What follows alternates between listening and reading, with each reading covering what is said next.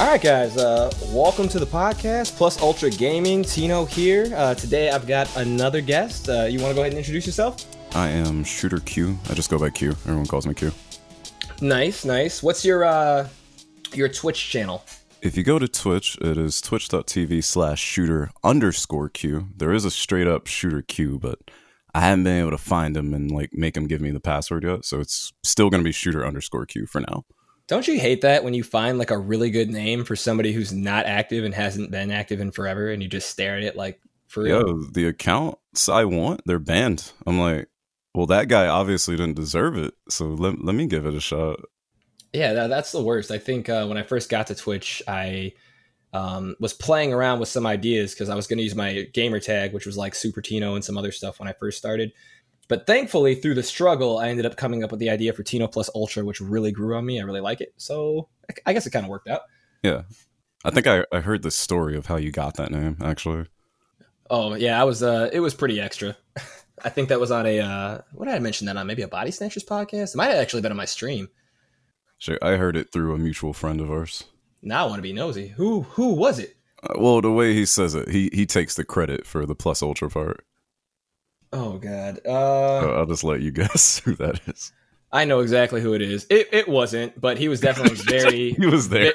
He was very supportive of the whole thing. I definitely will admit that for sure. He who shall not be named. Because I mean, if he's listening, he knows who he is. He knows who he is. He's very public about it. So yeah, today we're gonna kind of talk a little bit about Q's channel. We're gonna talk a little bit about kind of some stuff that's going on with just graphic cards, PCs, the PC gaming industry right now. Just some opinions, spitball some ideas. Also, everything is going really, really well. In case you wanted to ask, because I know you did, for that PC charity build that we're working on. Oh yeah, absolutely. What? Can you tell us just the base specs of what you've done so far? I'm really curious about it myself, and I've been telling everybody to sign up for it. No, yeah, so it's not going to be the most powerful gaming computer, but I think for something that's going to be free, I'm pretty excited. Originally, I was going to redo an office computer, which would have been cool. I mean, somebody would have, could have used that for sure. But I ended up starting the GoFundMe, which definitely helped get some... just kind of get the ball rolling, that snowball effect. And now I'm coming out of pocket with some of my own money. So right now we're looking at doing about a micro ATX tower. We're going to be running an i5 9th gen brand new processor in there, 16 gigs of RAM, which I think I was running at 3200 megahertz, I want to say. So that looks good. RX 580, 8 gigs. So it's VR ready. And I mean, it will be able to play all the new games coming out. Not on the highest settings for all of them, but you'll be able to play. So, I mean, no complaints there, especially depending on what your thing is. I forget which fans that I went through, but at this point, I honestly think I'm more excited about just the design that I'm going with, because I had a bunch of theme ideas, and it seems like I'm probably going to go with a certain Saiyan. So if you're into anime, I can't wait to start building this thing and post a ton of videos and pictures and just be look, man, it could be yours. All you got to do is go to goplusultra.com and tell me why you need this. Dude, plus if it's a Saiyan, that means it's a companion to your main rig. Oh man. Well, I had my rig sitting in my face all day with Super Saiyan Blue Goku, and it just looks so dope. I'm so happy. It's literally everything that I wanted it to be. And I've gotten so many compliments on it. I was like, what'd be cool is if I kind of just alter the theme and, kept it close, but did it in a different way, if I was going to do it again, but with a whole expensive computer. So let's just throw $1,000 at it and see how it comes together. Right. Right. And then you're doing the build and you already have experience. I know where these cables go. I know where this part is going to fit. Oh yeah. I got it all mapped out. It's basically everything that almost made the cut for how I designed my PC is what I'm going to do to this one, just, on a less expensive level. Right. So I'm honestly really excited. And I think that whoever gets this is going to be over the moon. If not, I'm going to be sad because I'm dude, I put everything into this. So we'll find out. Nah. Okay, I've given away a couple things. And I'm going to say, you're being way nicer than I am. Like you're over here talking about like, yeah, I'm trying to figure out what fans to get. You're probably like trying to customize the RGB. I'm like, yo, I got a 64 CFM I pulled out of a Dell from 2005. Still works. Tested on a 9 volt. I hooked it up to the Molex power. It's gonna be on all the time. It's gonna be cold, so it's gonna work. Not Molex. That's funny as hell. But yeah, I mean, that's more or less like, where we're going with it. So I'm just excited, man, to have this like little dream of mine come true. This might be the only time I ever do it. Who can say? But the whole community came together. A lot of well-known Twitch streamers donated. A lot of like close friends, peers, whatever you want to call them, like rose to the occasion to assist with this whole thing. Even you've been sharing it out, to your community, trying to, build up some hype, which I really appreciate you for. So here's my official thank you. I appreciate that. Yeah, no problem. And also, you know what? Tell me what because you said you were a little short. Tell me what you're short on, dude. I'll figure it out, whether it's the part or the price of the part. At this point, I'm probably about $100 off from where I need to be. And that's what I was going to pull out today. So if after the podcast, whatever you want to contribute towards it, like a small amount, like everything that you don't put in will be coming directly out of my pocket. And I'm totally okay with that, for the record. Like, I'm not mad about it. I was just like, dang, we're eating ramen this week. It's cool. No, it's all good for the Tino Plus Ultra community. I can pull a solid for that one. All right. No, well, thank you in advance. Yeah, we'll definitely touch base and talk about that. But let's talk a little bit about you, man. So let everybody know what kind of games do you play? Like, what does your channel represent? Your general audience? Like, let's hear about it. Let's go. Sure. Where do we start? I'm gonna take you way back, but I'm not gonna stay back there, if that makes any sense. So I want to go way back. Yeah. So like growing up in the 90s, we always had like consoles, and as a kid, my dad would tell me like, yeah, I got this Super Nintendo, the Sega CD. I got that for you when you were born so you could play them growing up. Of course, as an adult, I look back on that and I'm like, dude, I was just born. That was for him. But, yeah. Oh yeah. He got you. Yeah. But the thing is, like, we would go into used game shops and we'd be getting, I never saw a game in a box until I was like 8. So we always had used stuff. We were always a year behind, but to me, it was brand new. Same for me. I feel you on that. It took me a while to finally get current with like the gaming consoles. Right. So like when it comes to gaming on consoles, gaming on PC, I've always been a little bit behind, but I've always been like reading up on the magazines. I got everything secondhand. I was like reading through PlayStation Magazine, like, oh, what's this game coming out? I'm never going to play it, but I can read about it, before you had Wikipedia or YouTube to actually like go on and look with it. So yeah, when it comes to that, it's like, that's where I've always been gaming wise. 360 era is where I really, really started paying attention to what I was playing. Okay, elaborate. Because, by the time the 360 was out, I was in high school. And then moving on into college, it's like, okay, now I'm paying for my own stuff. I'm working for my own stuff. I got to make decisions about, what am I going to buy? What's going to be worth the money kind of deal. And at this point, like, I had a computer. I play stuff on the computer, but I'm not a PC gamer yet, if that makes sense. No, I think it does. I mean, because like even for me, like I have a freaking $3,000 PC that I built. I'm in IT, and there are a handful of games that I do play on PC that I do enjoy. But PC gamer, that's a loose title because honestly, the majority of my games are all on my PlayStation 4, my brand new PS5, and my Switch. And I just kind of prefer it that way. A lot of times, it's so ironic. I'll sit down and stream. But really, like, through my home network or through a capture card, like you guys are just seeing me play games on my console using an overpriced PC. Right. So like when Half-Life 2 came out, I had like a gateway computer that I've been using since like 1995. So Half-Life 2 comes out, everybody's looking at it on like G4 Tech TV, like, oh, this is so cool, groundbreaking physics, never before seen storytelling, facial animations. I'm like, all right, cool. Yeah. I go out and I get the used copy of, man, they didn't have a name for it back then, but it would have been what the orange box was way back then, which was the collection of all the Half-Life 1 stuff. Yeah. And like, the famous intro to Half-Life is the tram ride, right? Right. It's like 5 minutes out of your day. On my old little gateway, it was like a 20-minute slideshow. But I was just so enthralled. I was just like, oh, this looks so cool because I had never seen anything like that.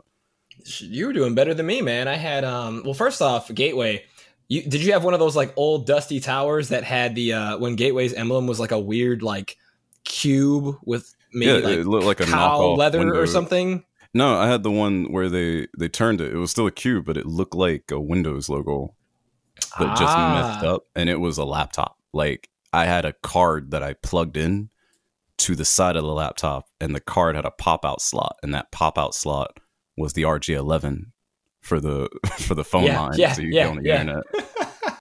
So I could look for some online Quake games, which of course, barely existed for me at that time. That's how I know you're a nerd, because you just got on the podcast and referred to the phone line as RJ11. It's quicker. Like, what do you say? It's a jack. It's a plug. I'm like, I don't know. You just taught somebody and also took like 6 people for a spin who were just like, what did he? Thank God he elaborated. Dude, there's so many people they've never seen a phone with a line in it. They're like, what are you talking about? Should I just start talking about RJ45 now, or is it a bad time for that? No, people know what that is though. Like that's the thing at the back of the box that supplies the Wi-Fi, right? Yeah, you would think so. You would think so. No, I'm not even gonna lie. The people I was like working to either help build computers or get them computers, like I was like, all right, it's got no Wi-Fi because I was cutting costs, but you got Ethernet, so you can do that. And they're like, what's Ethernet? And I'm like, damn, here we go. Oh, okay, that's a tough one, but yeah, but everybody's all Cat 5 echoing up now, so everything is okay. Everyone understands, like, okay, Wi-Fi is for my mobile devices. If I can plug in Ethernet, it's going to be the preferred option.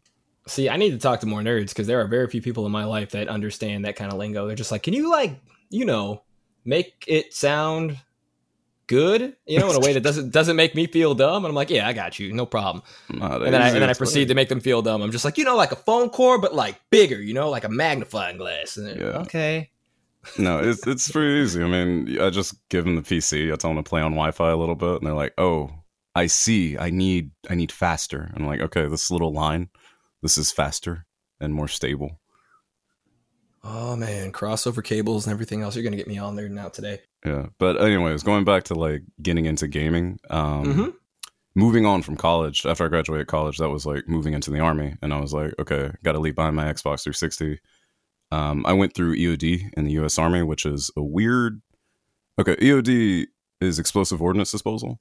Okay, and the way that we handle it in the U.S., which is the lead for like the entire world, everybody sends, if they're serious about it, they send EOD people to the U.S. to learn it.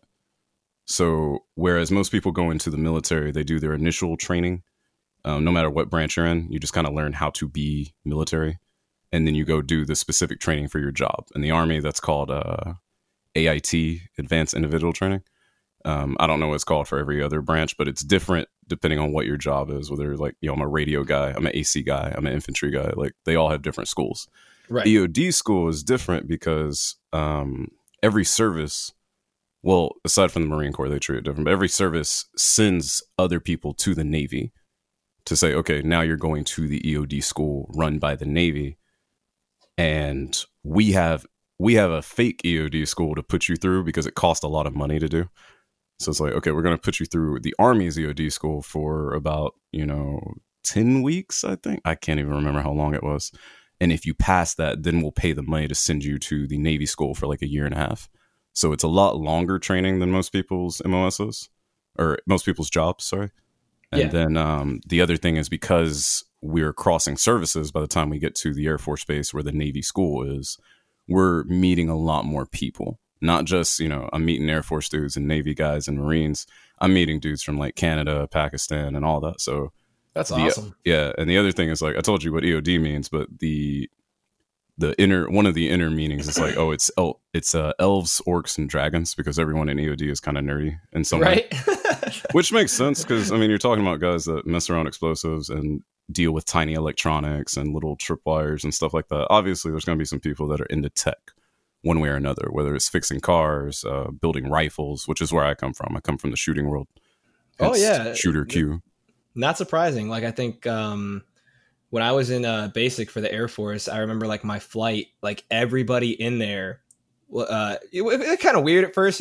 People were getting to know each other or whatever. But, as we got to talking and, becoming close, Everybody was like a diehard like anime fan or like a gamer. Right. Every single person, and that's what I knew. I was like, oh, okay, so we all are nerds. Like, this is what this is. Like, everybody's like, are you caught up on the One Piece manga or whatever? And I was like, I haven't even finished it yet. Like, oh, it's so good. Let me tell you. And it was just the best, man. So I'm really happy you got to have that experience. Yeah. And now I know that you're in the Air Force. There's 3 things we got to mention. One, the beauty of like military shared drive technology where we're like having our little underground data trading things. Like everyone's passing episodes and games of whatever. 2, since you were in a flight, when you guys fall out of formation in the Air Force, what do? You do like a little about face, right? Yes. Yeah, so imagine that, but in the formation, there is a combination of soldiers and airmen, and someone at the front is like, all right, fall out, and just imagine how it looks. Like, there's no organization. Oh, yeah, no, that's messy as hell. Yeah, so you have like half the people dotted around the formation doing the about face, and you got the other parts of us, we're just taking a step back, and we're all like stumbling into each other. But it's all good because it's EOD and nobody cares. Yeah, it's like, whatever, it's EOD. But anyways, like we got to the point where it's like, okay, we got freedom, which it's not like this anymore. But by the time you got to the point you were going to EOD school, you were hitting clubs, you were going to bars. It was like, all right, as long as you show up at school, you don't get arrested, like whatever. It's not the same as like just regular continued training for most people. So within that, we're starting to hit shops. People are getting Xboxes, whatever, to keep themselves out of trouble. People are working on their cars. And I meet this guy, and I'm like, I'm thankful for this guy, but I'm also mad at him because, I mean, you'll understand why I'm mad at him. Mind you, we're in the military, so I'm like, I need a computer. Right. But I need to move with it. So it's not going to be a desktop. It's got to be a laptop. So I'm like, hey, man, you and me, we're going to go to Best Buy. He's like, yeah, man, I used to work in IT and do all this stuff before the Army. I'm like, all right, we're going to go to Best Buy. You're going to walk me through getting a laptop that I can play games on. And that I can also rip DVDs on because, again, the military data trading thing. Right. So we go over there, and this is 2012. And I don't know how I ended up with this, but I ended up paying like $1,200 for a 13-inch Lenovo laptop with a touchscreen. Okay. And I'm asking him, like, okay, what I'm going to say to you is going to sound stupid now, but I didn't know at the time, all right? I didn't know. Oh, all right, I'm all ears. And he's like, I'm like, yo, man, I don't know much about this, but this computer that I'm looking at buying, it's got good graphics. And he's looking at the specs, and he's like, yeah, man, it's got Intel integrated graphics. I'm like, oh, that sounds great. That's 4,000. Yeah, that's a high number. Yeah, it's got to be good, right? Yeah, I mean, looking back on it, I actually recycled that computer to one of my brothers, and that thing is working fine. But it was not a gaming machine. Absolutely not. But like I said, I've always been a generation behind. So, like, if I just wanted to play the old original Splinter Cell, I was like, wow, this looks way better than on my GameCube. So everything was always new and fresh to me, even though I didn't have the best. And then the same thing. I learned Steam the same way. I still had my old CDs that I told you about for Half-Life. Yeah. I came home. I needed a surgery at one point, and I was home, and I was like, I want to play some games because I can't go outside. I have stitches everywhere. I'm like, all right, so I'll put my old CDs into this new computer. And of course, it doesn't let me install it. It brings up something called Steam. It's like, your old games will now be transferred to Steam. I'm like, what is Steam? And it's like, oh, these games now exist in a cloud and not on my CDs. I don't need these anymore. And it just gives them all to me. And I'm like amazed. I'm like, I can have games and download them to any computer I want, and they just belong to me. Quote unquote belong with, things being what they are. But still, like, that was a huge transition. I didn't know that was what they pushed out with like Half-Life 2 and how they were changing the PC gaming industry through that. So like all these things kind of came out at once. Fast forward a few years later, I'm finally like, after tripping around the world, I go home. I still have this old laptop. I'm like, all right, time to trade up. And of course, I'm on like the Facebook group for whatever unit I'm going to. Mm-hmm. And I'm trying to make friends, but I'm also trying to upgrade my PC. So there's a guy at that unit. He's like, yeah, I'm selling this. I don't even remember what it was. I think it was one of Razer's like really old model computers. Okay. And all I knew at that point is I knew what discrete graphics were. Like I knew what a graphics card was. Right. But I'm still in the mode where I'm like, hey, I move every few months. I still need a laptop. And so I bought this thing from him for like $500. I don't even remember the processor. It had a GT 610M in it. But the reason I bought that, or no. After buying that, that was when I started going around in the barracks where I was. And I started meeting dudes that hadn't been going around the world all the time. So they were kind of used to just sitting around and not having anything to do with their time. So they were obviously bigger gamers than I was.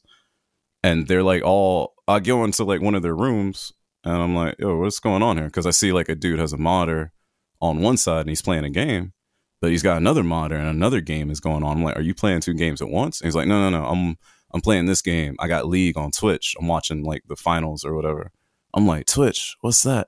And of course, I had to find out about that. And whatever it is about my personality, like, I don't just find out about something. I'm like, okay, cool. And this comes from like Shooting World and messing with cars and messing with rifles. I'm like, no, I got to try that.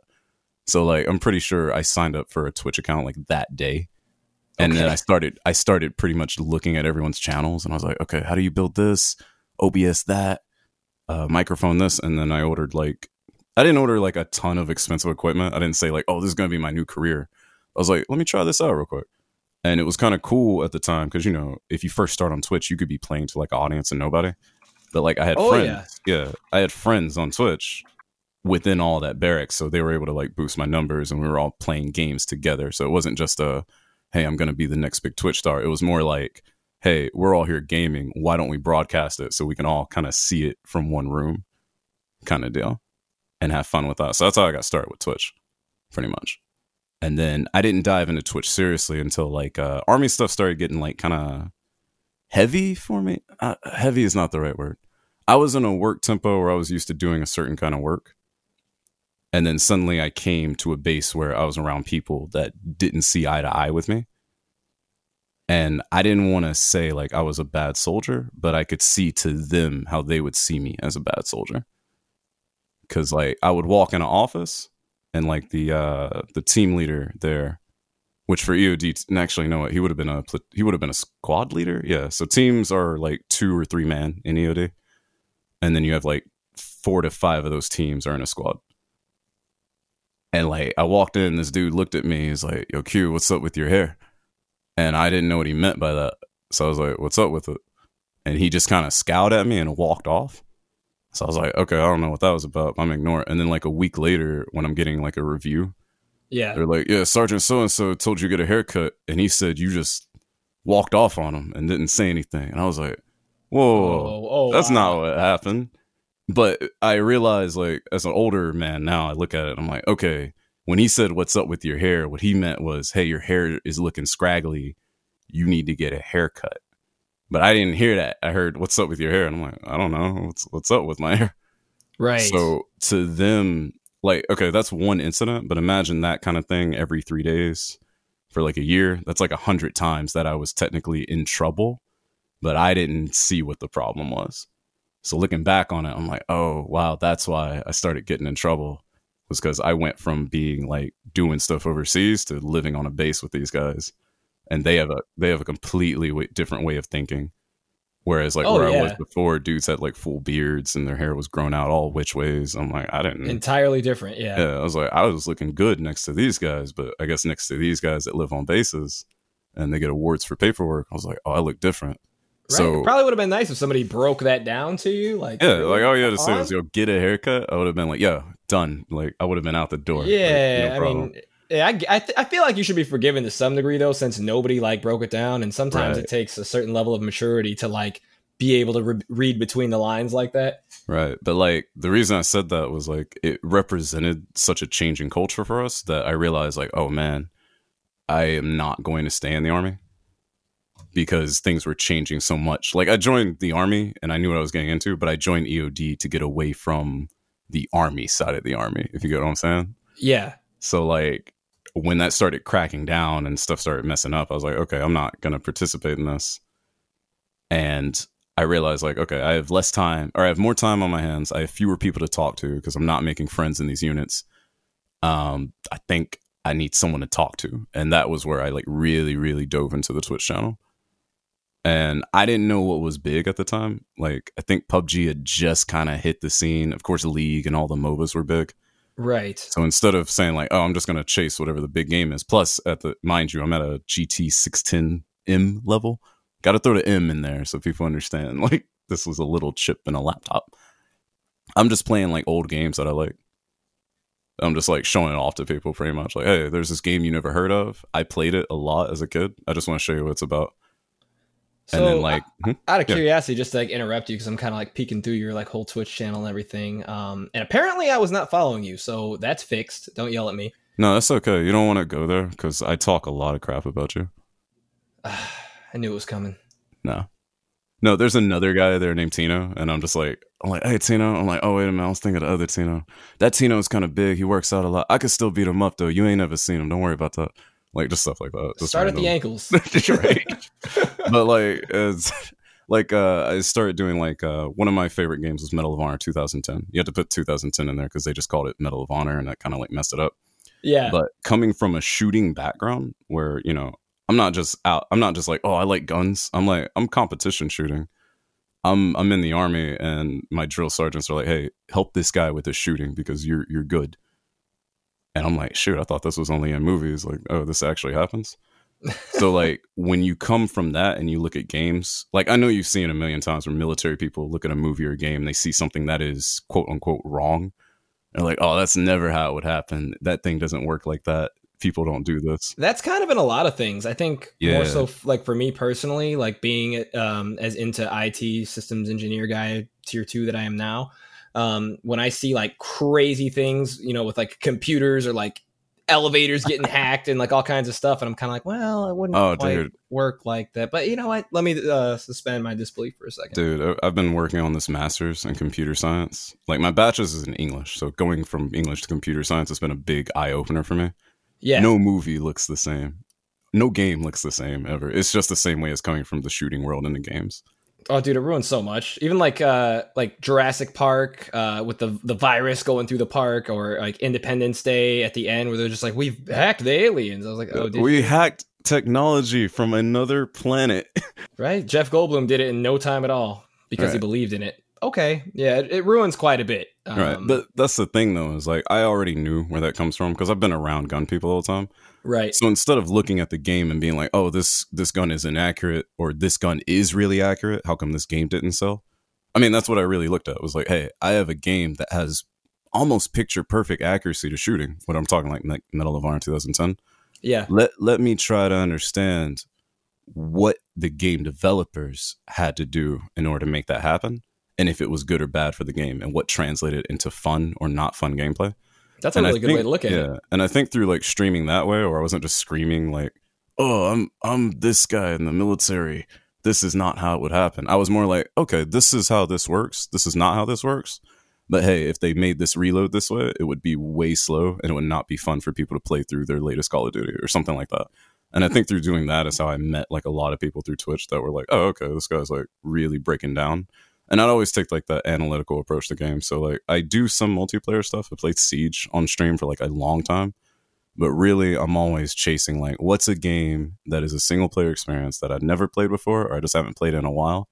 Can we live through some nostalgia? And can we look at the details of the game design? And it started with shooting, but then like the more I learn about actual game design and programming, I'm looking at and I'm like, okay, this is like a subroutine. This is a virtual class of the weapon that they're breaking down to other weapons. That's why this reload is the same reload. Like, and I think through that is where I just kind of found my niche. That's awesome. So like, how long have you been streaming now? Like kind of consistently, I guess since the very beginning. Yeah. I mean, through 2016 and now it's been consistent. The only times I take off is when I'm moving, which I've had to move a lot for, you know, military and school. Right. And then whenever a semester ramps up to like peak capacity, I tell everybody like, hey, I might be on, but we are not following the schedule. And that's like the only times I take breaks, which is like a month apart, I believe. Okay. No, yeah. I mean, that makes sense. I mean, and even like now for me with just trying to keep up with my Twitch schedule, it feels like you're always almost setting yourself up for failure. I mean, I'm sure there are individuals out there, especially big streamers who, you know, maybe make so much money that's like kind of tunnel vision for them. Right. But like for, you know, people like us that, you know, maybe we make something, but really this is, you know, more of a hobby. It's and we have busy lives. It's, you know, I'm like, okay, here's my new schedule because the last schedule wasn't working out. So everybody be excited. And then I just blow it completely every time. I mean, I stick to my schedules pretty consistently, but that's why I'm like, if I'm going to let people down, I just let them know, like, hey, this is not the schedule anymore. But if I say a schedule, like, you can expect to see me there. That's always been the way I do it. But I'm like, I know enough. Like, hey, if I know I'm not getting enough sleep, if I'm not even playing games for myself anymore, like, hey, this schedule is off, but I'll see y'all when I see y'all. Like, I'll try not to be too long. And that's the thing, like, I've always been about the channel is like, we're here for fun. Like, I looked at it and I was like, okay, I can obviously see, and this is before they had all the search features on Twitch. Yeah. Where you could find anything you want. You kind of had to scroll from the top to the bottom. Yeah. I could see everyone at the top, and I was going to cons for the first time. So I was meeting like big Twitch streamers, but then I was looking at channels with like 30 and 50 and hundreds of people. And I was like, I don't think I have that much in common with these big dudes I'm meeting at these cons. I'm gonna hang out with like all these little like 20 and 30 people. Yeah, absolutely. And then I just ran my channel the same way. I was like, I don't plan to be a big famous person. I was like, I'm just here to have fun. I'll have fun with you. You have fun with me. We're all here together. That's pretty much the only way I've run it. That's definitely the best approach, I think, to have. I like looking to the bigger streamers for like ideas. If they, maybe I'll see something that's working really well, and I'm like, oh, that looks like something I'd like to include on my channel. But I think if I'm being really honest, like I would absolutely hate getting on and having like hundreds of people at a time where you can't keep up with the chat or talk to people. Because for me, my favorite part is just conversation, like hearing about people's days or having them ask questions. And I would be pretty upset if I, couldn't do that anymore. It would lose the one thing that actually matters. Absolutely. And I mean, it's through that conversation. Like I've discovered games that I would never play. And I've discovered things about games and gamers that I would never know if not for just having those conversations on Twitch, whether it's learning about like different countries, like in like what's a 256 SSD cost you? 2.5 inch? On the low end, maybe like $40-$45. Yeah, so just throwing out that number, that same $40-$45 in Ukraine, the Ukraine. Sorry, it's not the Ukraine, it's just Ukraine. It's still $40 to $50, but the average monthly income might be like $20. Oh, that's rough. Yeah, so when you're talking to those guys are just as passionate in Eastern Europe, the ones that are running stuff about gaming and PC gaming. Yeah. But they don't always have the access to it. So you see a lot more dudes taking apart laptops and trying to repaste them from like 5 years ago to make sure that they can still run. Yeah, that makes a lot of sense too, because I've seen so many videos where I guess I didn't really put two and two together, but that kind of changes my perspective on that entirely. Right, but I wouldn't know that if I wasn't on Twitch and if I had a guy from Ukraine able to talk to me on this channel, like, and break it down. Yeah, and like say like, this is how much I make, so this is kind of like all I can do. I'm like, oh, okay. And like Twitch is a whole new experience for him because he's getting to see stuff on Twitch and YouTube that he can't really run. He can't replicate it. Damn, that makes me want to do a giveaway and try to market it out that way, just to be like, yo, man, like you're in my pocket now. I got you. Right, no, I got some stuff on the way to Ukraine for him. I'll take care of those dudes. Yeah, get me involved in that in the future. I'd love to participate in something like that, meet some of those guys. Yeah, but like it's the other thing is like, the big retro gaming community. Like I met a lot of people through that. Either it was retro game speedrunning or just people who were really, really passionate about their retro games. And through that, like I met people that's in a point and click and stuff. And I realized I'm like, oh, not everybody can play an FPS because, when I don't know what it was like for you when I was younger, like there are FPS games and there are other games. Yeah. And I realized, I'm like, oh, wait a minute. The same way that I don't like looking through list of numbers and text to try and solve a puzzle about some guy's past from 20 years ago. Right? It's the same way that somebody looks at a screen and there's a bunch of stuff flying around and they have to live action control the vision of some in-game avatar with their mouse. And like, they're not built for that and they're not interested in it. And that never hit me until I was on Twitch and people were watching me play an FPS and they're like, how can you see this? How can you shoot all these guys? Like, I can barely see this popping up on the screen. I'm like, oh, like, I don't know. That should be something simple. Like, not everybody's capable of the same stuff. But it hit me. It makes sense. Oh, man, games are huge and there's games for everybody. Yeah, I mean, I would say, like, not all FPS games, definitely not all FPS games, but games like Call of Duty, like that series, at one point, maybe Halo, and there's a handful of others that, come to mind. Yeah, I mean, you have Twitch shooters, then you have like everything that comes from like a Half-Life lineage, like splits. Or I shouldn't even say Half-Life, it comes from, Quake. Well, it does, but I mean, I guess what I was going to say was there's like a handful of FPS games that just became like household bro games, almost kind of like NBA, like their like the 2K series 2K. Or whatever. Yeah, where it's just like, I'm not knocking the games in any way. There's a lot of effort, there's a lot of creativity, depending on the game. There's, you know, oh my god, the talent that's involved for sure. Yeah. But like just on average, like there's this weird genre that I would loosely call gamer that just like was like, all right, I'm gonna get this game, I'm gonna own nothing else, I don't want to be a streamer, I just want to play and continue to like prestige, you know, for Call of Duty's sake or whatever. No, and absolutely, dude. I like sometimes like when I meet like a young woman and I'm like starting to see her, I'm like, yo, come check out my Twitch channel, because like if you don't really like what I'm doing here, you're probably not gonna like me. And I was playing with one woman. I was playing Elder Scrolls 4 Oblivion at the time. Great game. Yeah, it was my first like in-depth RPG where I could actually level up and stuff like that. Yeah. And she comes to me afterwards. She's like, yeah, I didn't know video games did other stuff, because every game I've seen up until then has been 2K. Like that's all she knew, because she only knew games through the guys she was seeing. Right. As she was saying, they only knew 2K. So it's like, that's all she knew was basketball 2K games. Yeah. So, and like, that's what's kind of like sad to me is that it's become like a whole culture. Cause again, there's nothing wrong with it, but I have a handful of friends, or acquaintances, whatever you want to call them, that kind of are like probably her ex-boyfriend or whatever it was. And I'll introduce them to like other types of games, and they're just, mostly they're not super interested, but like once they kind of start to understand what it is, they're kind of blown. They're like, people do this, you know, like that's so weird to me. Yeah, I mean, I think it's definitely like through Twitch and through YouTube and through like the culture that is evolving right now. Like we're in the middle of it and it's not really blown out yet. More people are starting to see like, okay, you can have like a whole life in games because there's so much to do, and you can be everywhere, or you can be in one game and like do everything in that one game. Yeah. Oh yeah, and that's kind of how I feel with like variety streaming, because sometimes like I get this urge to like switch it up, because I can feel like when I get really invested into one game, I don't want to let up off of it. You know what I mean? Like that's just like my personality. But I can see as the weeks go by, you know, some of the people that come into my channel are like, hey man, like you want to play something else? You know, and I feel kind of bad, so I'll switch it up. But I always try to keep it close to the same genre, because for me, I like, you know, adventure games, RPG games, and sometimes for fun, you know, I'll try like whatever's popular a couple times, like Among Us or something like that. Like I'm not going to sit on it. That's just not who I am as a gamer. But it's, you know, it's fun for them. And at least it kind of loosens up my ignorance, where I just don't hear about it. But I'm like, okay, I did jump in, I did give it a try. Not for me, but here's what it's about.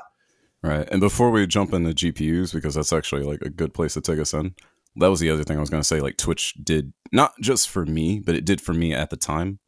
And then, you know, for gaming period, was this aspect of community games.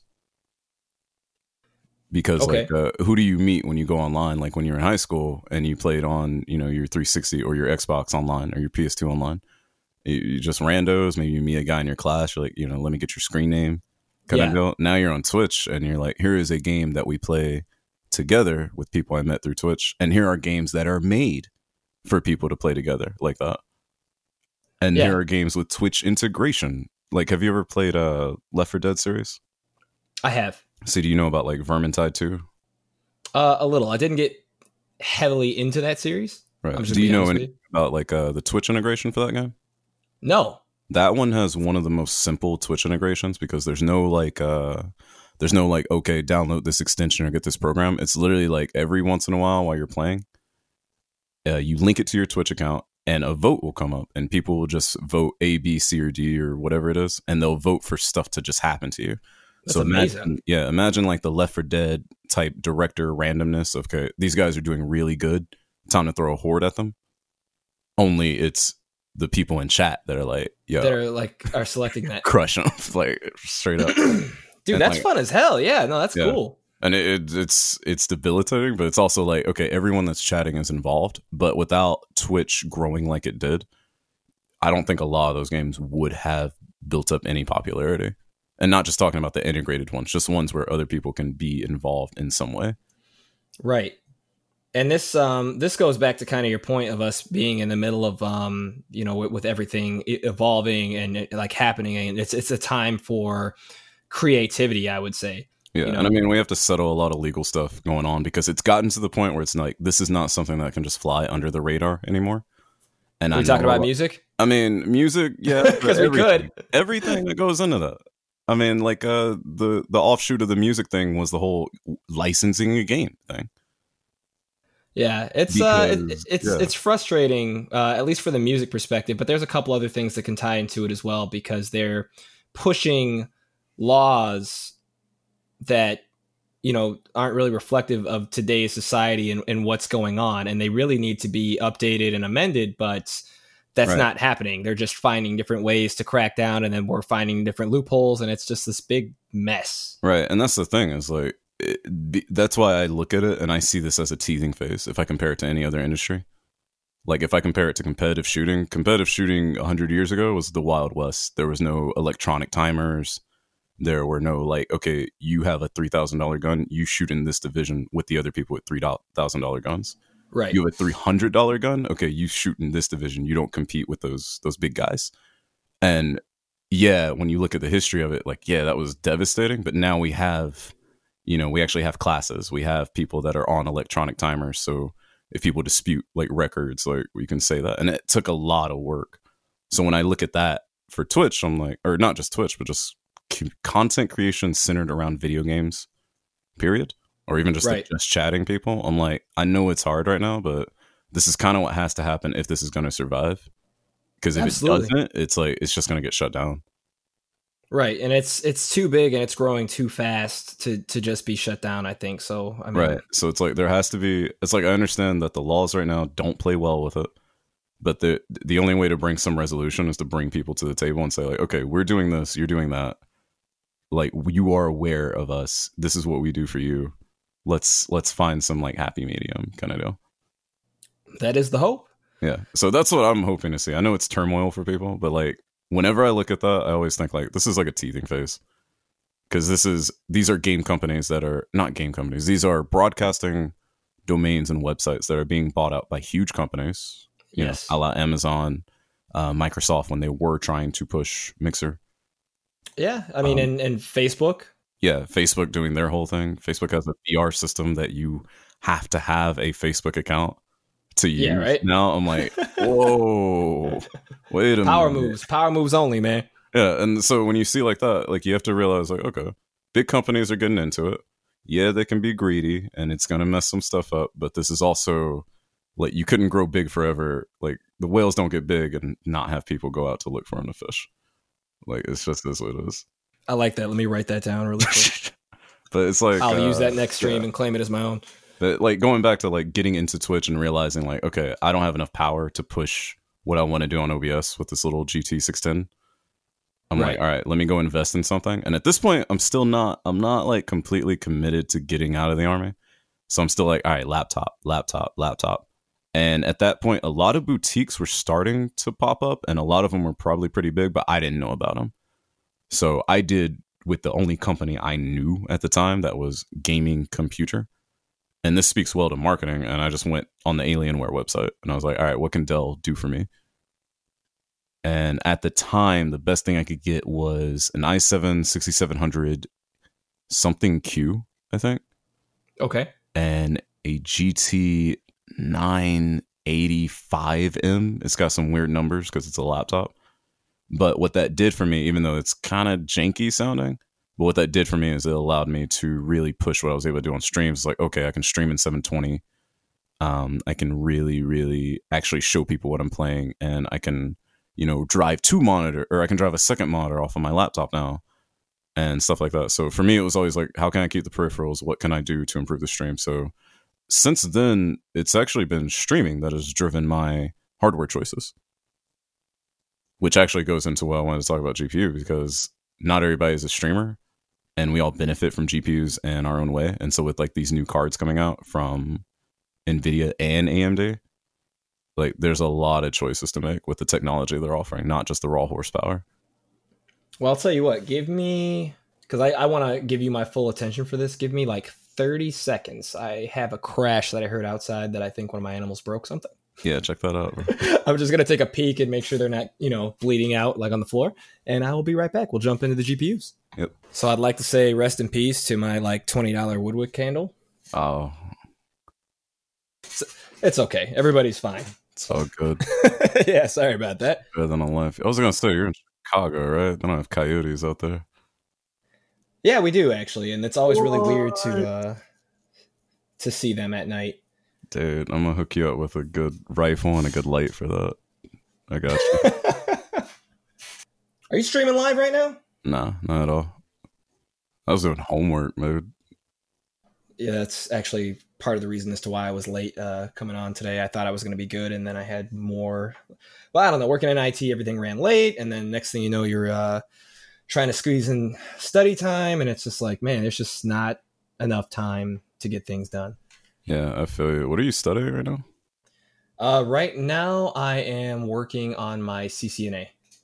Okay, so this is like what, like a few levels above for IT tiers, or what? I mean, I would say like entry level, A plus cert, is kind of like what most people need just to get into the industry. Yeah. And then if you don't know too much, or just have an interest in networking, then I think a lot of people don't recommend this. I do. I think the Networking Plus is a great way to go. I think a lot of the information that's in there is going to be on par with the CCENT, which is no longer a thing, but that used to be the first half of the CCNA. But the CCNA is more tunnel vision. It's like entry level for Cisco. So yeah, if you want to get into networking, and since Cisco is kind of like the godfather of all things networking, if you know Cisco, you're going to be able to kind of move around and navigate through anything else. Shit. Sounds great. I will tell you what don't to do. Don't go get a master's in computer science. I could tell you that because I do not have that. I actually have a liberal arts degree and then a bunch of IT certs. No, you're better off though. Like all day. Not even joking. You know what it is, man? It's like you'll learn some really good stuff, but I work with so many people that like, come into the IT field and they just don't know anything. And it's not their fault. It's one of those industries where everything moves so fast. You'll learn great information, and by the time you get out of school, nobody's using it anymore. Yeah, that's true for a lot of industries. I kind of hate it. Yeah, it's like a trap, and it's nobody's fault. I mean, like, again, you're going to learn stuff, but sometimes, I mean, if Microsoft decides to make a power move and they're no longer building on the exact same thing they've had before, and they're just like, all right, entirely new interface and nothing works the way it did before. I mean, hopefully you work with a couple of companies that don't have the money to jump into whatever's new, and then you'll be all right. Dude, I wish we were talking about like a different topic tonight, because that's like exactly what it was up my alley with all the new things coming out. It's exhausting. And, I mean, not even in like the IT field per se, but even for just hobbies. So we might as well, go back into, graphics cards and stuff too. Building custom PCs and all that kind of stuff. Like there's just so many different ways to do things, and technology just keeps changing. And, I hate dealing with people who don't know a lot about computers. Who kind of like question my opinion on things. They're like, well, I heard that, according to this big fancy website that had a bunch of, whatever words that they tried to dumb down, that this is way better. So if we're not doing this, anything below that must be crap. And I'm kind of like, no, man, that's not how that works at all. Yeah. Especially if you're trying to stay on the bleeding edge and people haven't ironed out all the bugs out. Oh yeah. All the time, man. Like when it comes down to like, overclocking and just all sorts of like little things that people don't really understand. They just think that, on the surface it's a lot better, but they don't know the questions to ask beyond that, the more technical stuff, or, what these numbers actually mean. I mean, you could have a number. I'm not even going to talk about anything specific, but you could have two things side by side. One that has a number that's much higher on the right than the number on the left, but you might be talking about something that you can't see with the human eye. Like that you can't even process. So it sounds way better, but it might not actually be way better. So you might come out of pocket $500 more because some website or some YouTuber or whatever was like, you got to buy this. It's the only thing. Everything else is crap. And you're kind of just pissing off money because, again, bleeding edge, it's not worth it yet.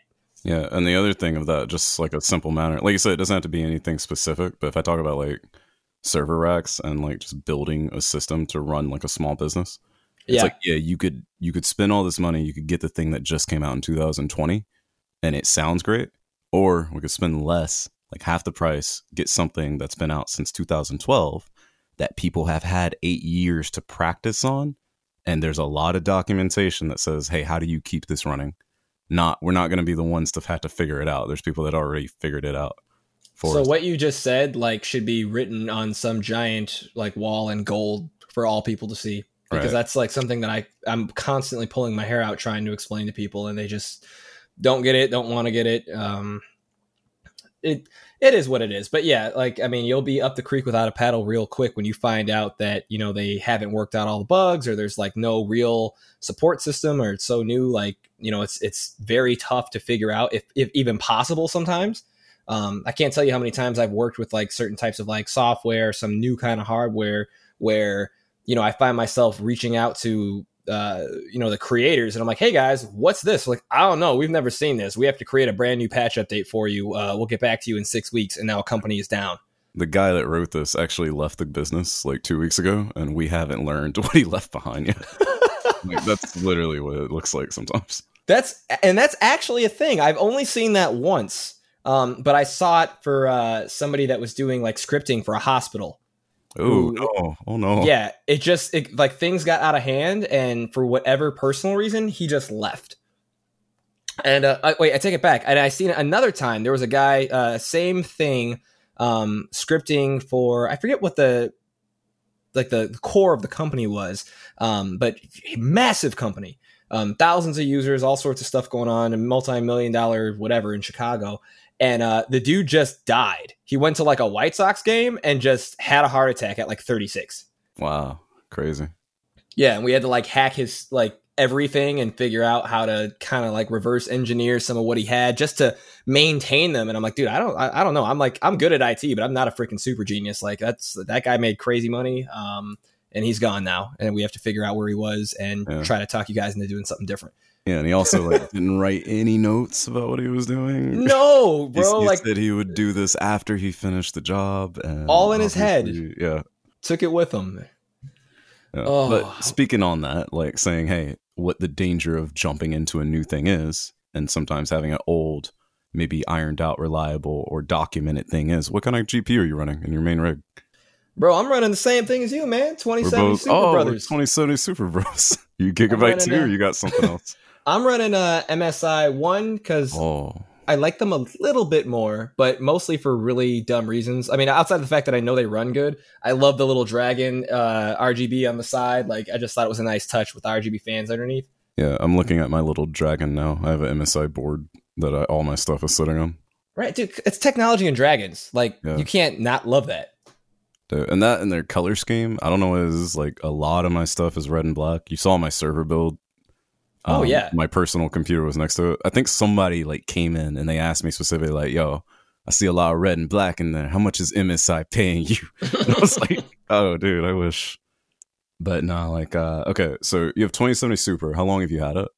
So I just picked this up back in July. Dude, same. Ordered mine in July. How much did you pay for yours? So due to reasons that I don't want to get into on the podcast, so I don't get in trouble. I initially spent $550. I ended up getting it for free. Okay, but $550 was the price, is the point. Well, I was waiting for it to come down because the market has just been nuts in the last, like, let's say 10 months with like just inflation for no reason, and then it trickles down. So I think when I was initially looking, I was gonna buy in May, and they were on average going for like $899. Yeah, and I was like, yeah, I'm not doing that. And I think the normal price was what, like $499 maybe, like before all this. It should have been $500 at a baseline for a 2070 Super. Right. So when I saw the one that I actually wanted, because out of desperation, I was gonna buy a 2070 for like anything I could find, like that was just reasonably priced. I just couldn't justify it. When the MSI one came down to $550, I did not hesitate. I pulled the trigger immediately. Like, woke up and was like, oh my God, like, let me buy this before it's too late. Right. And I was kind of opposite. I had an EVGA picked out for like $500. Love EVGA, but go on. Yeah, they make some solid stuff, and they offer reasonable prices. I like their PSUs. They are great. I had a 1070 with them for like 3 years, and I knock on wood because I did sell it. I've never had an issue with it. It was fantastic. Absolutely. And like the thing is, though, I have it for stupid reasons too. My Gigabyte card. I read into their whole fan design. I was like, oh, I need that, and I don't know if it's legit or not. Like, you know what's up with their fans? No, but it sounds like they might have been fluffing a little bit. I mean, I think they're fluffing, but I also like I've seen the results, and I'm not sure. But I'm not gonna act like I know everything about this. They just have most of their designs for their overclock, like their WindForce model. WindForce is the like. I have seen that, quite a bit. They just turn the fan in the middle backwards, like it rotates a different way. Okay. And the idea is like, okay, instead of getting fan turbulence in the middle of this thing, you're getting the air to work together where these fans meet. And I was like, okay, I did a little engineering in my day. I know that's legit. I don't know how much that actually affects the cards, like thermals in this closed environment. Right. I do know that's legitimate. So, but I'm not sure if I got suckered by the marketing or not. No, I mean, it sounds like a thing. I just am curious, like, you know, by how much. I would want to see some specs on that and see like what, you know, how fast it's actually cooling or maintaining certain temperatures and under what conditions. But right. I'm sure there's some truth to it with a nice amount of fluff. But yeah, but still, anyways, I'm sure you got a good deal. Yeah. Anyways, 2070 Super is $500 baseline. If you were to go in a store right now, hold on, let me check my math because I'm pretty sure I just looked at this earlier today, but I'm pretty sure you're going to be paying $750 to $900 for the same card. You absolutely will. I was looking earlier today just because I like to look at things and know things. Yeah, and I was just like, how is that possible? I bought this in July on a whim. You're telling me if I waited to build my PC, the card price would have went up instead of down? Like, what is this? Yeah, and you know what? It's like I try to tell so many people because so many people were like going against me, like, "Oh, bro, why would you buy that? I bet you, wish you didn't. You bought it in July, and they just released the 3000 series." And I was like, "Dude, I knew the 3000 series was coming." What you fail to understand is that if the second gen series is, or 2000 series, I guess I should call it, is going for this much, like they're not going to have enough of the 3000 series at launch. Like it's going to take so long, and there's going to be all sorts of dudes picking these things up and selling them for 2 to 3 times the amount. And then that's going to cause an effect where all the old cards that are left over are all going to skyrocket. And I couldn't have been more correct. Yeah. I wish I had you around when like I knew that I would have taken all the advice. I tried to tell him, like, I was like, the best advice I can give you is to wait for the price to drop right before all the new stuff comes out, which is what you and I did. So we got decent deals, not the best deal, but decent compared to what it was. Given the situation, this is a very peculiar situation. This isn't, year after year, new stuff comes out, old stuff gets cheaper. Like there's some weird stuff going on right now. Yeah, we got COVID to deal with, which, people are having more money than they're used to having. They're at home tinkering and building new computers. People are getting into streaming due to the fact that they can't interact socially the way that they could before. So we're seeing, a lot of weird stuff happening, and it is affecting the market for sure. But if there's one thing that I know, it's that you and I picked a good time to buy because I was right on the money with what's happening with inflation right now and supply and demand. But we're in a good spot because by the time the market calms down and we get through this holiday season, we'll be in a position where we could probably easily sell our cards for, honest to God, probably what we paid and be able to move into, the new 3000 series, or they're probably going to come out with like a 3000 Super Series just to make a little extra money off of it, something along those lines. So I say we just wait for that. We'll probably see it in the springtime. Right. But that's the thing, though. If you, take away the inflation right now, mm-hmm. and let's say, which card is it? It's the 3070s that were supposed to be $500 mm-hmm. when they came out. And of course, there's some people are getting them for $500, so they can sell it to someone else for $3,000. Which is insane, but yeah. Yeah, but if you have the opportunity and you just had to go through the hassle of somehow selling your 2070 Super, taking a little bit of a loss on it, and upgrading to a 3070, would that be your prerogative, or would you just still be riding it out? I'd still be riding it out. Right. So, like, the situation right now causes a bit of a shipping hassle. It causes more demand. I don't know if it's actually a supply shortage as much as it is more people want it. And I'm still not sure, like, convinced if that was the deal, like if that was the play or not. Even though I'm looking at like 3,000 numbers, I'm like, oh, I want it. I could have paid the same amount and gotten this, but it's like, I already have my card now. Right. I don't know if I can get this card. I mean, for me, and I can't speak for you or anybody else, but for me, the 2070 Super is probably a lot of it overkill for what I actively use it on a daily basis. It's a fantastic card. I love it. Absolutely love it. But what I wanted to do was get something that had a high ceiling. I mean, and at this point, even if I was going to say like in a perfect world, like, okay, the 3000 series is out, go down to your local tech store and just pick it up. No problem. Normal prices, whatever. I don't think I would really want to do that right now because one, yes, it's a big jump over the 2000 series, but it's still not quite where I can justify making another purchase so quickly. Right. And technology is, constantly evolving. But two, there's a lot of other things that I would have to do in order to accommodate that. Like I would have to beef up my power supply. I would have to get new monitors. A lot of people don't even understand that if you don't have the proper monitor set up, you're spending money on these cards where you're not even, getting what you're supposed to be getting out of it, Right. I was just talking to my dude about that. He was one of my like really close people who I met through Twitch out of nowhere. He just sold his rig. I actually just got the DM when you went on break. Oh, okay. He just bought a rig. Yeah, he just bought a rig that actually has a 3070 going in it. So he's not taking that big of a loss, and he's getting it pre-built, but he's getting a pre-built that has what he wants in it, and he can swap the parts out later. Yeah, that works. Like, he's not just buying it and thinking like, okay, I'm gonna get exactly what I want. He knows he knows the deal. So like for him as a person that was upgrading, he's coming from like I want to say like 1060 level instead of coming from 2070 super level. So for him, just upgrading and saying, okay, I have money to spend. How is the best way to spend it? That was his choice. Right. And I was like, I get that. But now here's the big deal is we know, okay, what's in your stuff? You team red or team blue? I'd say I am. It depends what we're talking about here. Well, your main rig, what are you running in that? Because I know I don't have any loyalties to brands. I mean, and I kind of don't either. It just kind of depends. I mean, right now, I'm definitely with what I see. I am more interested in what Team Red has going on right now. Yeah, because they just dropped the bomb with the CPUs. They just came out, and the CPUs is like I won't even touch Intel anymore. Yeah, it's kind of like it doesn't make any sense price wise nor performance wise. No, like if Intel lowered their prices and they were just like accepted the fact that they're making a lesser product on average now, right. They would be killing it in sales and I wouldn't have anything to say. But they're like in their minds, because they dominated the market for so long, they just refuse to accept that or come out with anything new. Right. I don't get it. I'm running the Ryzen 9 3900X right now, and it's like it runs better than most servers that I've worked with in IT. It doesn't even make sense. Yeah, absolutely. Shoot, I pretty much mimicked the server we have off of my computer, only with like a little bit more capability because it's running Plex and stuff like that. Right. And we have a pretty big family, so I wasn't trying to do like, okay, one stream to my phone. I was trying to do like, all right, what if I hit 10, like 1080 streams out there? So I kind of overpowered it a little bit. But like in my computer is a 3700X. And it's nice. It's nice to just have at least 8 cores again, honestly.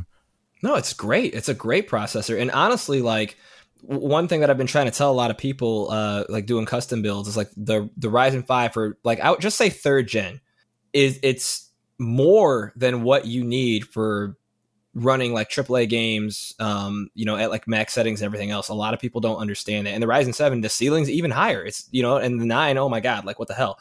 Yeah. So a lot of people 9, you're gonna set like for a while. Right. But like I try to tell people because I'll put them on, like especially when it comes down to like budget and what they're doing. I'm like, I'll recommend the Ryzen 5 and they're just like, well, why not the 7? And I'm like, well, you can absolutely do the 7, but you do need to understand that the 5, honest to God, is probably going to be overkill for what you need. You can get that 5 and run like the next 3 years and probably not really need to push or upgrade or anything. Yeah, because what is it? The Ryzen 5 3400G, I think. That like sounds right off the top of my head. Yeah. Yeah, and that's 180 at your local Micro Center. They got Micro Center in Chicago or no? We do. Yeah. Yeah, so you can walk in and you can get that like for under $200, and then the rest of your budget you have to spend on whatever you want in there. Oh yeah, and go ahead. No, I was gonna say with that being said though, is like you're running AMD CPU. I am as well. Have you, previous to your 2070 Super, considered the AMD graphics cards, the Radeons? Because you're throwing one in your charity brig. I am, and it's enough. It's good. Like it's gonna get them where they need to be, right? Oh yeah. The only reason that I did not, because I really do like the Radeon series, but they lacked RTX capabilities. And Right. that's really what I wanted if I needed it, which is why I was waiting to see what AMD was going to come out with this year. And I think that they met and exceeded my expectations by a landslide. Yeah. By a freaking landslide. Yeah, so like 6800, 6800 XT, 6900 XT. Yeah, like it's just it's insane, and the technology that they're talking about doing with it, piggybacking with other resources in the computer. I was like, what? Right, and that's the thing though. They have that smart memory thing, but now them and Nvidia are in that war where they're like, oh, you have smart memory, we have that too, and Nvidia has a bunch of software suites. They're like, we're going to hit you with RTX voice. Like that's on top of your card. You can run it on some GTX cards, but we really recommend an RTX. You're a streamer. You don't want a green screen. Hey, we got this transparency technology. Runs on RTX. No problem. And like as a streamer, your requirements are a little bit different than a person that's just going to go home and game. Right. So like when you use OBS, do you use the NVENC encoder or no? I haven't been using it, no. Dude, I use it for everything because it just lets me max my CPU a little bit more for stuff I'm doing in the background. Something I could consider. Yeah, and I'm not just talking about streaming. I'm saying like when, like I said, I've been building this Plex server. I've been ripping like a ton of videos. I've been like reconfiguring them to all like come from Blu-rays and have Blu-ray quality from our server. Yeah. Guess what? When I go into Handbrake, there's an NVENC encoder for that. And my card is kicking butt there, and it's kind of nice.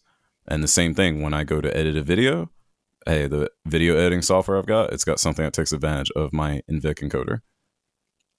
Now AMD has like how should I say? They have a parallel to NVENC encoding, but for the longest time, it's always been seen as, oh, it's an inferior option, and it doesn't come on your software. You got to get plugins for OBS. You got to get plugins for Filmora or Handbrake, right? Or for most of what you're using. And you and I know that when you're dealing with someone that's just a simple end user, just getting them to open a program is one thing. Like telling them, oh, you need another thing to piggyback off of your program. How do I do that? Where do I download? Right. Like, that's too much, So the convenience factor, and I'm talking like from a streaming perspective, from from a person doing some high level like hashing work, like if you're cracking passwords and whatever your field is, if you're running through like a ton of stuff that takes numbers, anything where you can use a video card, it was like, okay, NVIDIA has a software suite that is built for you, and AMD is not just introducing the muscle to match it, they're introducing the software suites to say, we have smart memory, we have something that is not called ray tracing, but it's the same thing. Right. And we have like everything you could want for all your stuff. And it's becoming harder to make that line where it's like, okay, if you have the money, get an NVIDIA card. If you don't have the money and you just want to play games, just get an AMD card. Oh, yeah. No, AMD's coming for the jugular. And I tried to tell people because the nickname that they used for the last 3 years, Big Navi? Yeah, Big Navi. Man, like I knew something was coming only because you had a lot of people speculated that AMD, and I don't know why they thought this in 2020, but they thought AMD was going to come out with another series card that wasn't capable of ray tracing, which obviously was not the case. But with the announcement of the PlayStation 5, like I try to tell people, I'm like, okay, so AMD designed the GPU built into the PlayStation 5 that's capable of running, ray tracing at 30, 60 frames, depending on, the game or whatever have you. So I'm like, if they're doing that in a console that's coming out at as low as $399, right? What makes you think that their main line of GPUs is not going to have that ability? I'm like, it absolutely has to. Like it just has to. And nobody thought about that. Nobody was like, oh yeah, okay. I'm like, yeah, there's no way. If they put the cheap, excuse my language, in the console, obviously all the good stuff is yet to come, and I think they definitely delivered on that. Yeah, absolutely. And just handle that in post, right? Your editor take care of that. Right? Who's my guy? Yeah, I'm the guy. Oh, that's a job for future Tino. Like, don't worry about it. That's tomorrow's problem. But shoot, does that, as a sideline, does that make you feel uncomfortable at all that there are consoles coming out that you cannot match with a PC without spending a significant amount more? Does that ever bug you at all? For me, no. Just because I'm at a place in life where it's not that big of a deal. Not to say like I got it like that, but like I know what I'm getting into. It's an expensive hobby. It is what it is. If anything, it excites me more because you're no longer gatekeeping for people who don't have a lot of money. Because really, console, all the things, for the culture and the exclusives aside, it's a poor man's PC, so you can, play games, if you want to look at it that way. Absolutely. And now you can, do it, but you're not being restricted by too much. Like you can at least experience a lot of what you would get with like a $800 PC or $1,000 PC, for $400 or $500. And I think that's amazing. Yeah, especially with the way like this is being marketed, dude. Microsoft's business plan for this thing, like you've seen the whole like rental. It's not really a rental; it's like a payment plan agreement. You've seen that? I did look at it. Right now, off the top of my head, I'm trying to it's like file not found. So why don't you break it down for me and whoever's listening? So there are the two versions of the Xbox, Series S and Series X, I believe. Right. And for the Series S, I want to say it's whatever the term is. It's somewhere between 2 and 4 years, whatever it is to make up that price. Mm-hmm. And it's $25 a month that you're paying payments to Microsoft to say, okay, the Xbox is mine. And at the end of that contract, you don't give the Xbox back. You keep it because you paid for it, right? Right. On top of that, they're throwing in their Game Pass with that price. $35 for the better Xbox Series. That's hard to beat. Yeah, and you're saying like, oh, I'm not only buying my console for $35 a month, I am getting games. And then EA jumped in there and they're like, yeah, you can get our games too. Like whatever's on our pass. And you're like, so I get all the games, I get the console. At the end of this all, when you release the new Xbox, I own my Xbox that I can sell, start over again with the new Xbox. Right, and make part of your profit back. Absolutely. Yeah, they went like the cell phone route with it. And I was like, how come no one ever did this? Honestly, yeah. I mean, I guess maybe because it was on such a large scale, they thought it couldn't work. But I mean, hell, there's more cell phones floating around than, gaming consoles. So why not? Right. And I'm just like, wow, this is crazy. And I'm interested to see what Sony and Nintendo end up doing in response, because at some point they're probably going to try to follow suit to some degree. Right. Now, going back to like the AMD side, like the one thing that is really, I don't know what they're working on. I need to look into it. But NVIDIA has been pushing a lot of AI stuff. Yes. And NVIDIA also, it wasn't too long ago, it was September, right? They bought ARM. Or they announced they would buy ARM. Did they actually acquire ARM? I don't believe they did yet. Yeah, but it's announced. Like they're like, yo, here's the check. We're getting it. Right. And while that doesn't seem significant, because people, if you're into computers and you're like, okay, what is ARM? It's a standard for, these SoCs, these like single chip computer things. Mm-hmm. And you're like, okay, what's that? And that's in cell phones. That's in thermostats. That's in Raspberry Pis. Like, okay, that's cool and all, but that's not going to give us better GPUs. But then, and this is a segue, but I'm only talking about it to get to this part. We have seen the numbers come out from these new Apple M1 chips, which they're calling it Apple Silicon, but these things are developed as the same like kind of SoCs. Right. And these things are killing every other MacBook and MacBook Mini that has ever been around in terms of encoding speeds. Mm-hmm. They're cutting like encoding speeds in half, and they're pushing major weight over like previous iterations of MacBook. But they're doing this on what people previously considered as, oh, this is just a play computer, or this is just a cell phone computer. Like this isn't a serious PC computer. Like, whoa, if Apple can do that, and Apple is not, they're not focused on their gaming market. And not at all. To be honest, like their GPUs in those systems, they're not great. Oh no, they're awful. They're awful because they're SoCs, but they're also not people that are focused on it. Now you're talking about NVIDIA that owns ARM, and they say we have all the standards, right? And they're like, yeah, we have all the AI we've been working on, and now we can run it on a lighter weight system. Like, what are they going to build next? I don't know. Yeah, no, I mean, it definitely, it's going to make the marketplace really interesting to see, because whatever they choose to do with it is going to kind of determine what everybody follows suit with. Because right now, NVIDIA, is still definitely taking the lead, and will continue to do so for, I'd say, probably the next 2 years. But even that being said, I still am really curious to see what the hell AMD has in store for us in the next couple of years. Because, I mean, just look at the processors, man, like that we're just talking about. Look at what they've done. Yeah, and that's the other thing. Are you going to upgrade your CPU? Because it's an AM4 slot. You can drop it in, right? I definitely could. I'm not going to yet because there's no need to. Because I just built this machine a few months ago. So I mean, at this point, I mean, I'd be kind of pissing off money until I sold it. Right. So there's no immediate need for it, but maybe next year. I definitely want to, but like AMD and Intel, man, like people just don't understand. Like it's not even like remotely close. What drives me crazy, and I wonder if you feel the same way, with like a lot of the benchmarks, like when it comes to gaming, because that's what we're all looking at, right? Right. They are so biased towards Intel because they're like, oh yeah, like Intel's killing AMD. But they're not, though, because they never factor in, multitasking and all these other things just to kind of dumb it down. That a processor needs to do what it's meant to do, because nobody gets on a PC and just plays a single game. You have so many things going on.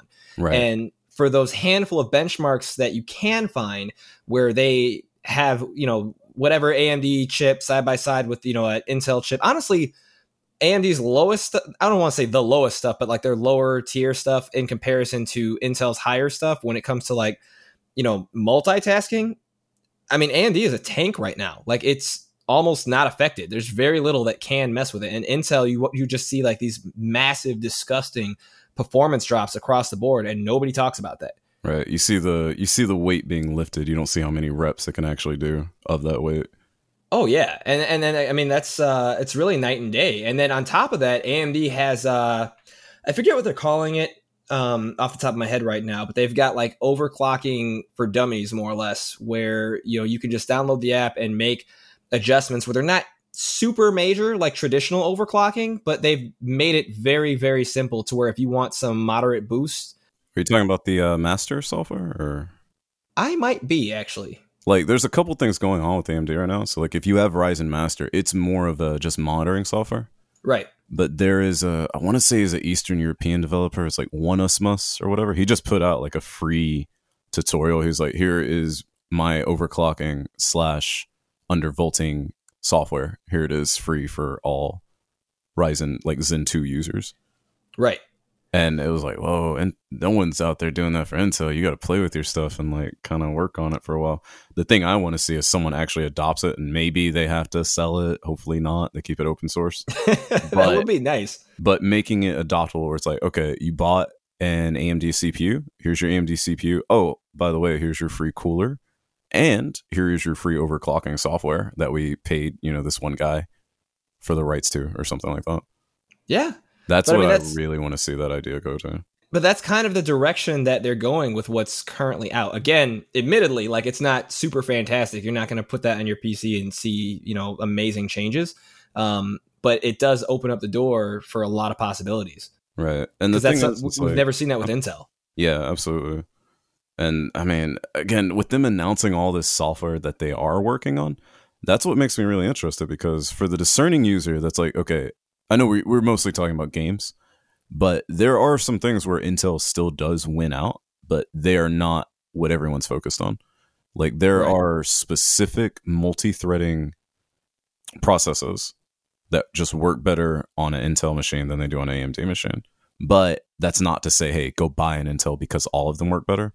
That's me saying, hey, if you have a specific program and the documentation says, hey, this is always going to work very well on Intel, you might end up building an Intel machine, which is the same reason why I built the Intel server that I did, even though I had like access to AMD stuff, because just working on like app development right now, doing virtualization for certain cell phones, Android based and iPhone based on AMD. I'm not going to say it's impossible. I'm not going to say it's even close to hard, but it is a few steps more than I have to do on Intel, and I run into a few more problems than I would if I were on an Intel system. Yeah, but at the same time, I'll admit that I've actually came across that myself. Yeah, and like, but at the same time, I'm like, I know there are more gamers than there are people trying to develop on virtual machines. That's definitely a fact. Right. So it's like, I know where the sales are going, but I never want to say like, I don't have any loyalties to either company. I'm like, yo, take your money, count it up. Who's going to give you the most for your money to suit your purpose? But because I know that some of those purposes vary for people, I never want to say like, oh, Intel is dead. Well, I mean, and the thing is like, even if, for the gaming side or the high performance side, they are losing the market, they still definitely have AMD beat when it comes to all these companies that just have like cheap Celeron, whatever that came straight out of Intel. Like those are everywhere in the world, every nook and cranny. And companies are continuing to buy them. So I think that will keep them ahead financially for a while. Yeah. But I think we do really need like some sort of like a breakthrough in technology, or like, you know, their version of, you know, what's going on with like the Ryzen 9s and like all this other stuff. Like I would like to see more. I mean, I think they got a kick in the pants. We've seen a lot of the like major content creators. Suddenly they've all got Intel sponsored videos about some new Intel thing that's coming out, or like just gold standards of the existing chips. It's like, all right, here is the best we can do. So I think they're getting motivated to punch back. I just don't know how hard they're going to be able to. Yeah, I mean, you're right. But I don't really think that's who they solely need to win over, though. I mean, they really need to win over the people who give your more honest opinion. So let's say like, and I'm sure you're, you know, pretty well versed with YouTube. So like Bitwit, for instance. Yeah. Who am I thinking of? God, there's like two people that came in mind, and I'm like looking at their faces and can't, like in my head, and can't think of their names. But like, you know, those type of like unbiased people that will, you know, they'll let you know like if it's trash or if it's not. And, you know, they have millions of followers at this point for a reason. And I mean, I think that's really all we want is like a good product and not to feel like cheated. Because Intel also this year made a power move where they were locking people out of, you know, what they were able to do performance wise if you weren't going to get certain types of motherboards to go hand in hand with their processors.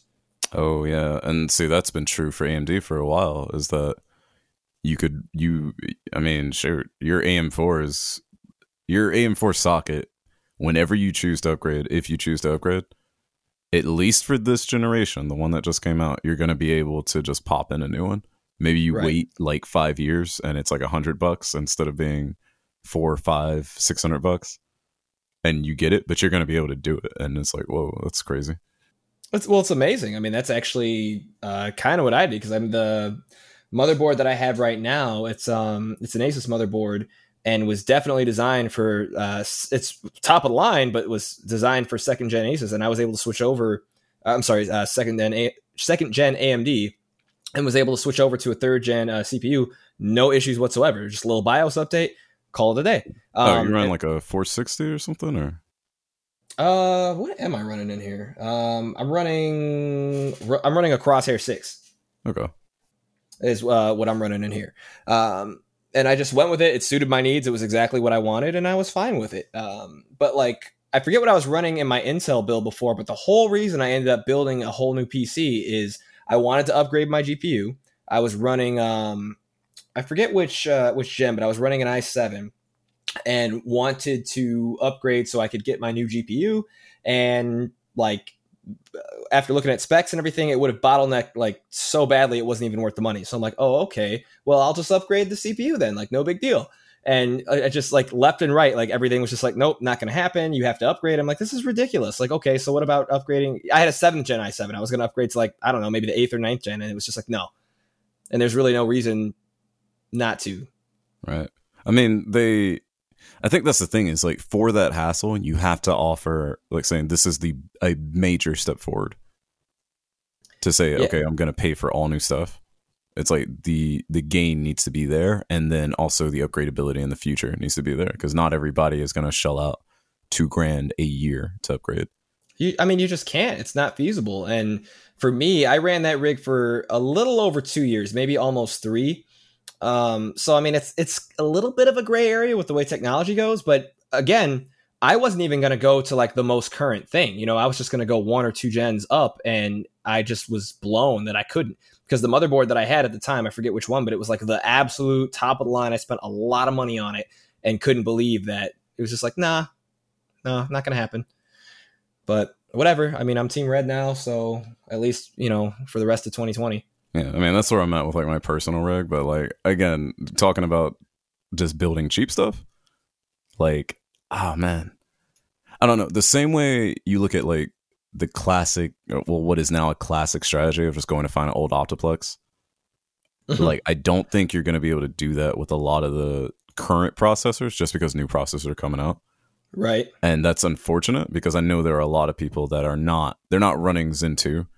And they're like, oh, I want to upgrade to Zen 3. They're running something behind that. And they're like, okay, when everyone buys Zen 3, I'm going to snatch one of those Zen 2 chips. And it's like, oh man, this is not happening this time because the prices are not dropping like significantly. I mean, I'm sure someone out there is going to deal, but like we talked about the graphics cards. One of the strats I was using for new people with new builds was I was going for 1650 supers for everybody that was like getting into it, because that's a sub $200 card depending on like which manufacturer you get, and that was keeping until recently, but yeah, until recently. That's what I was getting to. It was like, okay, you can get a system under 500, and we're not talking about just people gaming. If it was gaming, that'd be Gucci, but we're talking about people streaming. Right. And I did the research. And I was like, all right, with a 1650 Super, you can run the NVIC encoder. We can get you a cheap processor. It doesn't have to run OBS all on its own, unless you're going to do recording in the background, which is why I use NVIC to stream, because I'll do recording from the CPU for a little bit higher quality. Okay. And then like neither part gets stressed. But anyways, for these guys, it was like, okay, this little 1650 Super is going to hook you up. And then I went to go check on someone's list that I put together. Yeah. And suddenly that $180-$190 was like 230, and then it was 250, right. And then it was sold out. And I was like, oh no, like this isn't getting better for these guys. This is getting harder. And that's part of the reason that, you know, I was between a rock and a hard place with the charity build, because this is something I wanted to do since this time last year. And periodically, just for fun, you know, I'd go in, chime in, and the lower end cards really weren't getting messed with too badly price wise. It was mostly all the big household names, 2070, 2060, 2080, 2080 Ti, all that kind of stuff. But right now, it's just like, it's like the wild, wild west, man. Like it's crazy out here for graphics cards. Like it doesn't make any sense. Even with like the 1070s and the 1080s, like the prices of those even are starting to jump up. And I think it's just because like there's nothing left right now. Like the demand is so high for just like, people are just building computers. I don't know what's going on. Nah, but it's like, I don't know. The thing you can go out and jump into is a cheap NVIDIA GT 1030, which was my flagship when I did my little charity build. Those things are like just like straight go-to, man. I guess for me, like I wanted to find something a little bit, you know, higher. So no, absolutely. You had the way to get to it, and you wanted to provide something nicer. But like I tried. The guy I gave this computer to, you know what? I'll send you the list of what parts are in this thing. Yeah, for sure. It is, let's see, get the actual link. So I pretty much went on eBay. I went to like people selling old refurbed office computers, found an Optiplex like 7010 MT, like mid tower size. Yeah. So it wouldn't take up much space, but I knew it'd have enough in the PSU to reach everything I wanted. And I'm trying to find the video for you because I RGB'd this thing out. Well, not really. It's more like LED, but they do RGB things. Little cheap Chinese controller for 10. I made this thing look like a beast computer. Okay. But it's really a $200 computer. And it has a $75 GT 1030 in it. And I was playing games with this guy the other day. And the whole time I've been hoping, like, you know, he's coming from his Xbox 360. Or not 360, his Xbox One. Sorry, I'm a little behind.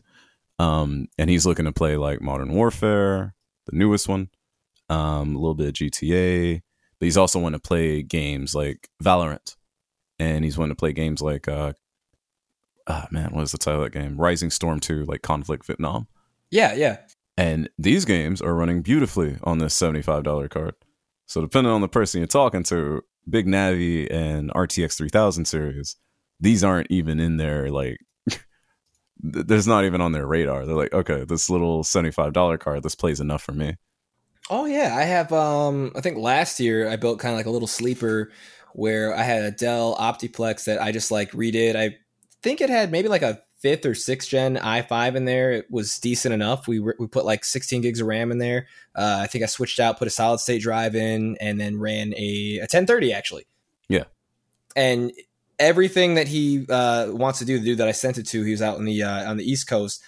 He was super happy. Like, it does everything that he wanted. It's, you know, not super fancy aesthetically, but I mean, he paid me, honestly, it was mostly spare parts that I had. He paid me like $100 for it, and I was totally fine with that and paid for shipping. And, you know, he's got a computer that is probably going to run him the next couple of years and play all the games he wants, all the titles that he wants on like decent settings. I think it's fine. Right. And then comparing that back to the console conversation is, okay, yeah, he's got these games he can play, but he can also jump it into not just Netflix, which your console can do, but it can jump into a Word document and type up whatever he needs to for work or for school. Yep. He can go on, and have a good email browsing experience. If he gets into school to do something a little bit more serious, he can do a little bit of graphic design. He can, do a little just program searching and find free stuff for renaming all his files, organizing his life. There's so much more a computer can do. And when I'm looking at the new cards, I'm like, this opens up a lot of opportunities for those people. Absolutely. To get on the ground level. Because coming up in January, we have the 3060s. Yeah, right. I don't know how well the launch is going to go. Everyone's launches has been kind of greasy because of the situation. I think we're all aware of. Yeah. Oh, yeah. But just the idea of being able to, CUDA core crush anything in your way for what is it, $400? Well, yeah. Well, okay, 400 in a perfect world. In a perfect world. Where you're paying the price it was supposed to be, and you're not paying it to the second or third seller on eBay. Mm-hmm.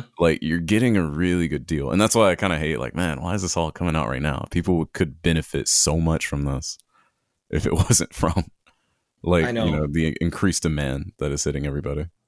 I absolutely agree.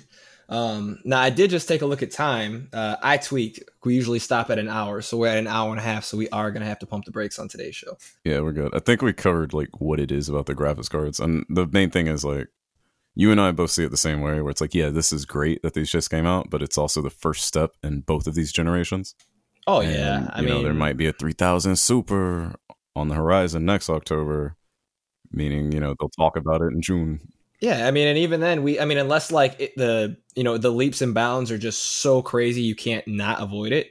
I might wait a little bit because when you wait a good one or two, I'd say 2 gens, that's when you really start being able to kind of justify the price and everything, because the gap it becomes too big. When it right now, there's still not too much that I can't play. I don't think there's really anything that I can't play with the 2070 Super. No, not at all. You know what I mean? So there's really no need for it yet. But a few years down the road, who knows? Minecraft might be on some super crazy deluxe pack that has crazy ray tracing that we've never even heard of, where I'm oh my God, I need that. And that's when I shove out another $500 or $600. Right. Only I'll be like I said, with my whole lifestyle, I'll always be a couple generations behind. So whenever you get ready to upgrade to your, RTX 4000, I'll gladly take your 3070 Super off of you. I got you. You'll be the first one I call. So, all right, guys. Well, thank you for hanging out. And again, give them your Twitch channel one more time, just in case they did hang out with us all the way to the end of the show. Yeah, after the twitch.tv/ it is shooter_Q. All right, there you go, guys. And I'm twitch.tv/ Tino Plus Ultra. I'll have all the links in the description. If you are interested in trying to get that charity build, if you listen to this, check it out. That's going to be at goplusultra.com. Yeah, so just write in. Good luck to everybody who enters, and take care. You guys say bye too, man. Peace.